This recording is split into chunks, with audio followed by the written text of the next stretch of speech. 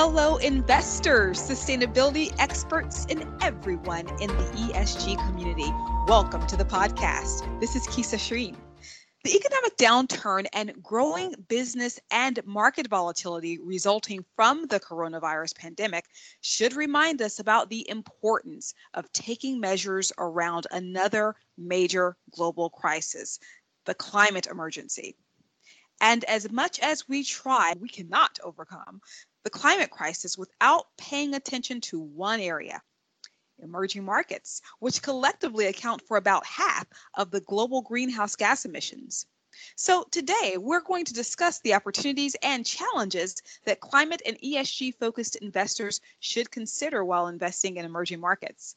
To help us explore this is our guest, Dazzle Bijawala, Director of Investor Network at Ceres, a sustainability nonprofit organization working with investors and companies on sustainability challenges of our time, like the climate crisis, deforestation, water pollution, scarcity, and just and inclusive economies. Dazzle, thank you for joining us. Thank you for having me here.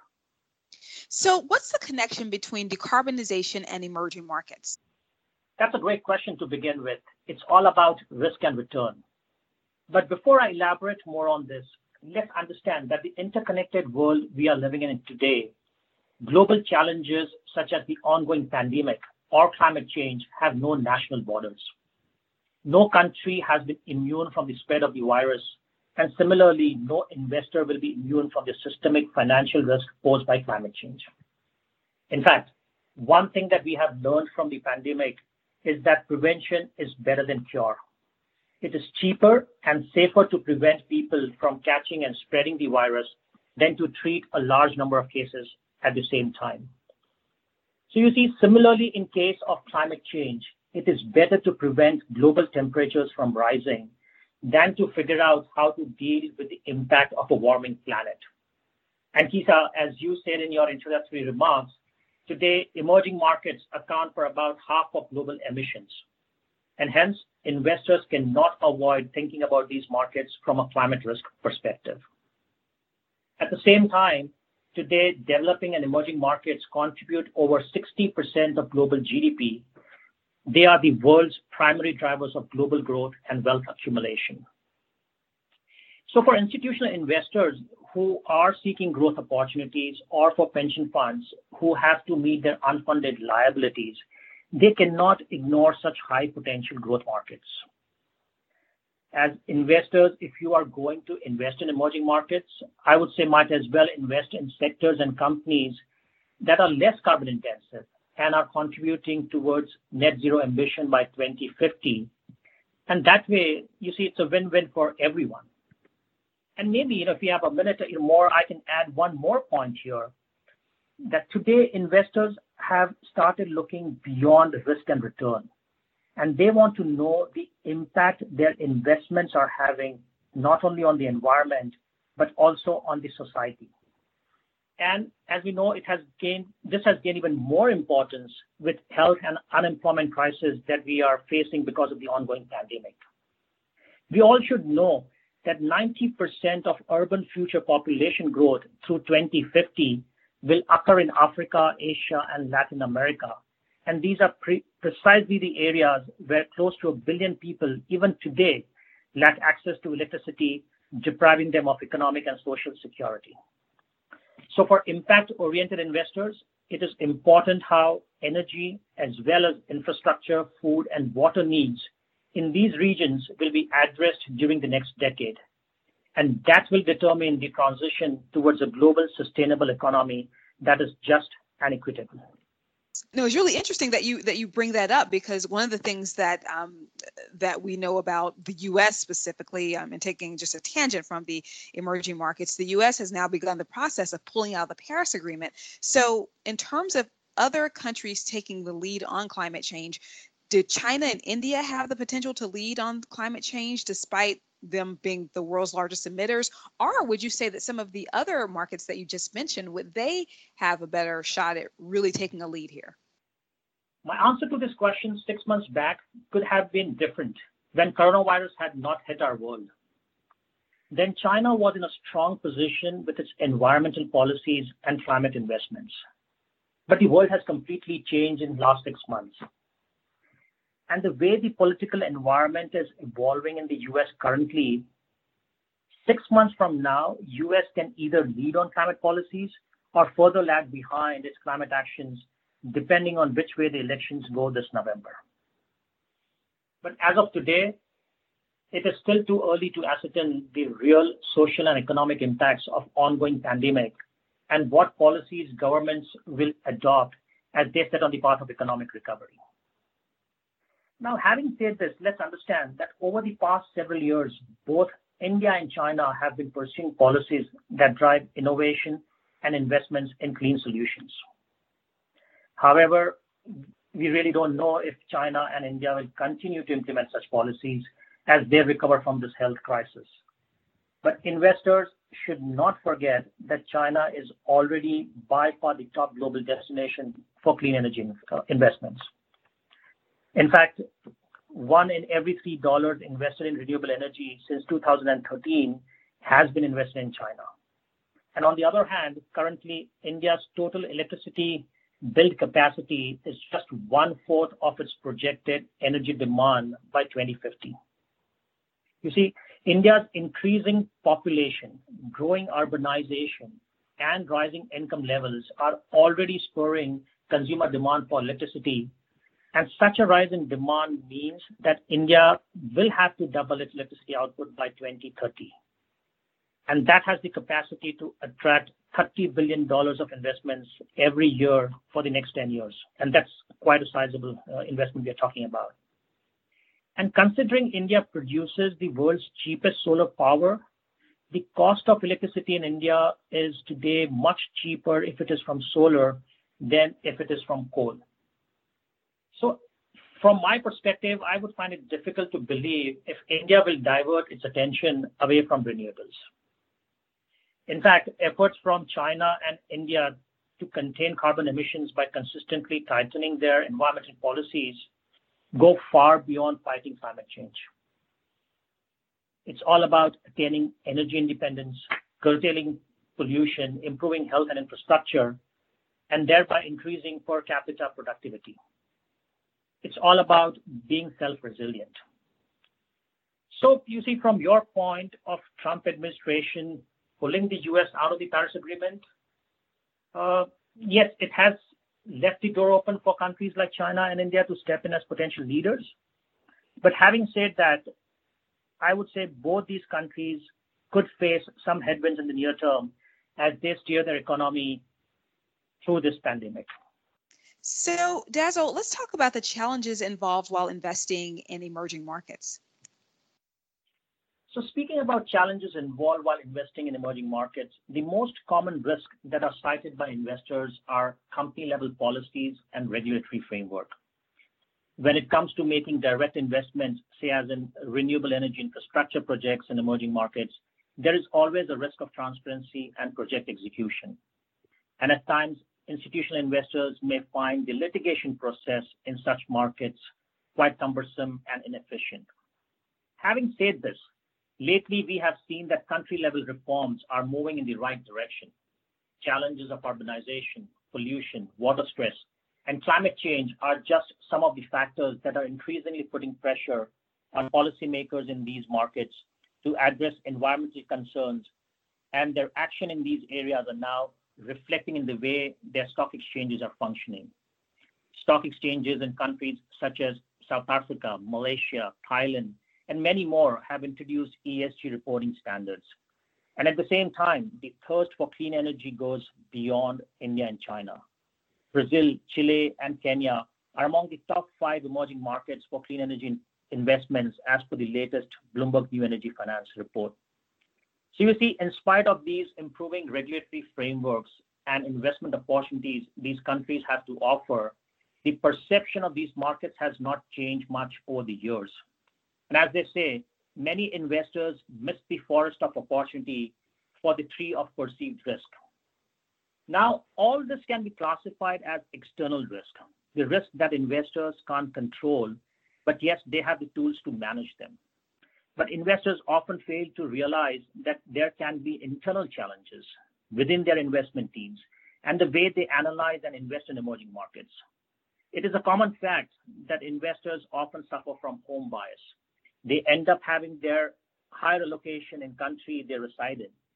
We have seen this with even sophisticated investors who often lose sight of emerging markets as they may not have the right investment staff who has the local knowledge of a particular market, or their staff is unable to see through evolving macro trends in such markets.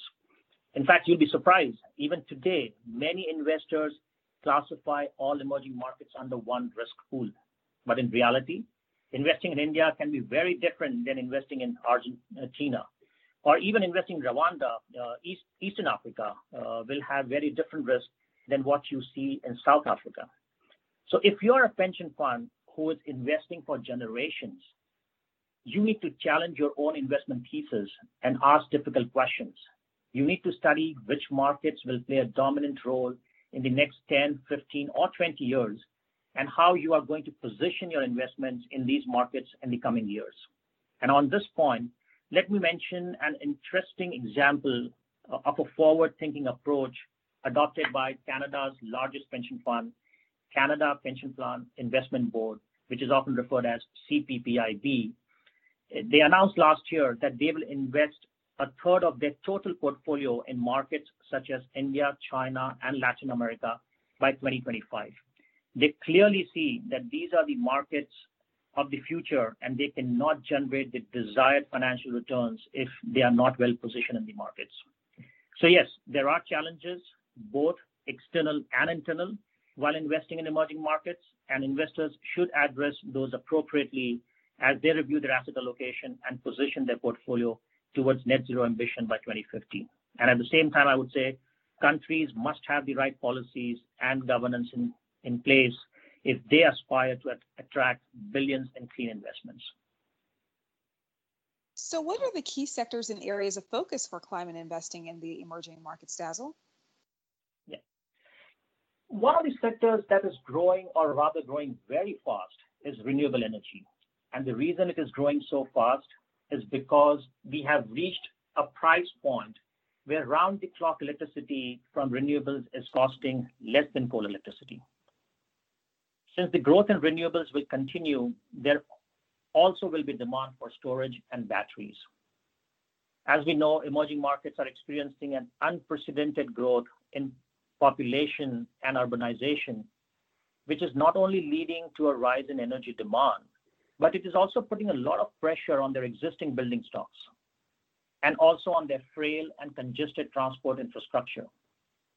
So we will also see a growing demand for green buildings and clean transportation. And even within clean transportation, the demand will be for both electric passenger vehicles and efficient mass public transit system. Another sector worth a mention is agriculture, as we experience a rise in extreme weather patterns. And when we combine this with the need to feed a growing population, there will be a rise in demand for climate smart agriculture. But the important point here is how we can unlock the full potential of each of these sectors. And for that, there needs to be a focus on three key areas, namely policy, investments, and public-private partnerships.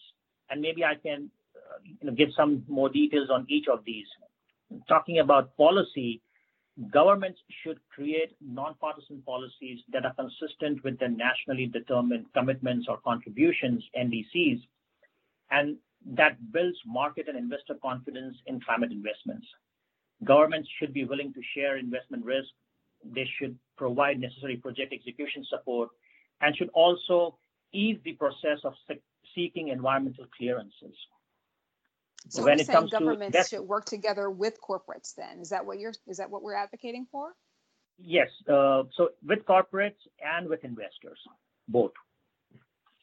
And their policies have to be in a way that builds the market confidence. And these are long-term policies. Even with the change in the political system, the investors and the corporates should have the confidence if they are investing huge amounts of capital for a longer term. And so to that point, partnerships are really needed there. That's right. So, and even for investments, it is no longer, or for investors rather, it is no longer enough to buy an asset and wait until it becomes valuable. Investors have to get on the ground. They have to study the fundamentals and characteristics of certain key markets and work with local investment managers and partner with local entrepreneurs or companies, as you said, to improve the quality of assets they invest in and create value for all stakeholders. And finally, yes, when it comes, sorry, let me just complete on the partnership aspect, which is important as well. And so the point I was making is that when it comes to addressing risk and catalyzing institutional capital towards climate investments, public-private partnership will play a key role. Investors will have to partner with multilateral development banks who have deep exposure and experience in emerging markets and who can provide risk mitigating tools. And if you have a minute, I can mention a little bit about an example which is important for emerging markets and developing markets today, and that is Green Climate Fund that supports developing countries to transition to low emissions and climate resilient pathways. It plays an instrumental role in de-risking climate investments in developing economies and offers both technical and policy development support, making it more convenient for governments and investors to work together. And especially in today's time, when markets and countries are going through a lot of stress, many developing countries, particularly the ones who are highly dependent on commodity exports, tourism and remittances, have limited fiscal and monetary capacity to fund their green recovery priorities. This is where Green Climate Fund can play a critical role in supporting these countries by catalyzing and aligning domestic and international climate finance flows to revive these economies and foster green and resilient development. So, a long story short, but to conclude, there is a huge scope for climate investments in emerging markets, but governments will have to, they have to meet their NDCs and investors to meet their net zero ambitions. We will need a good mix of policy, investments, and partnerships.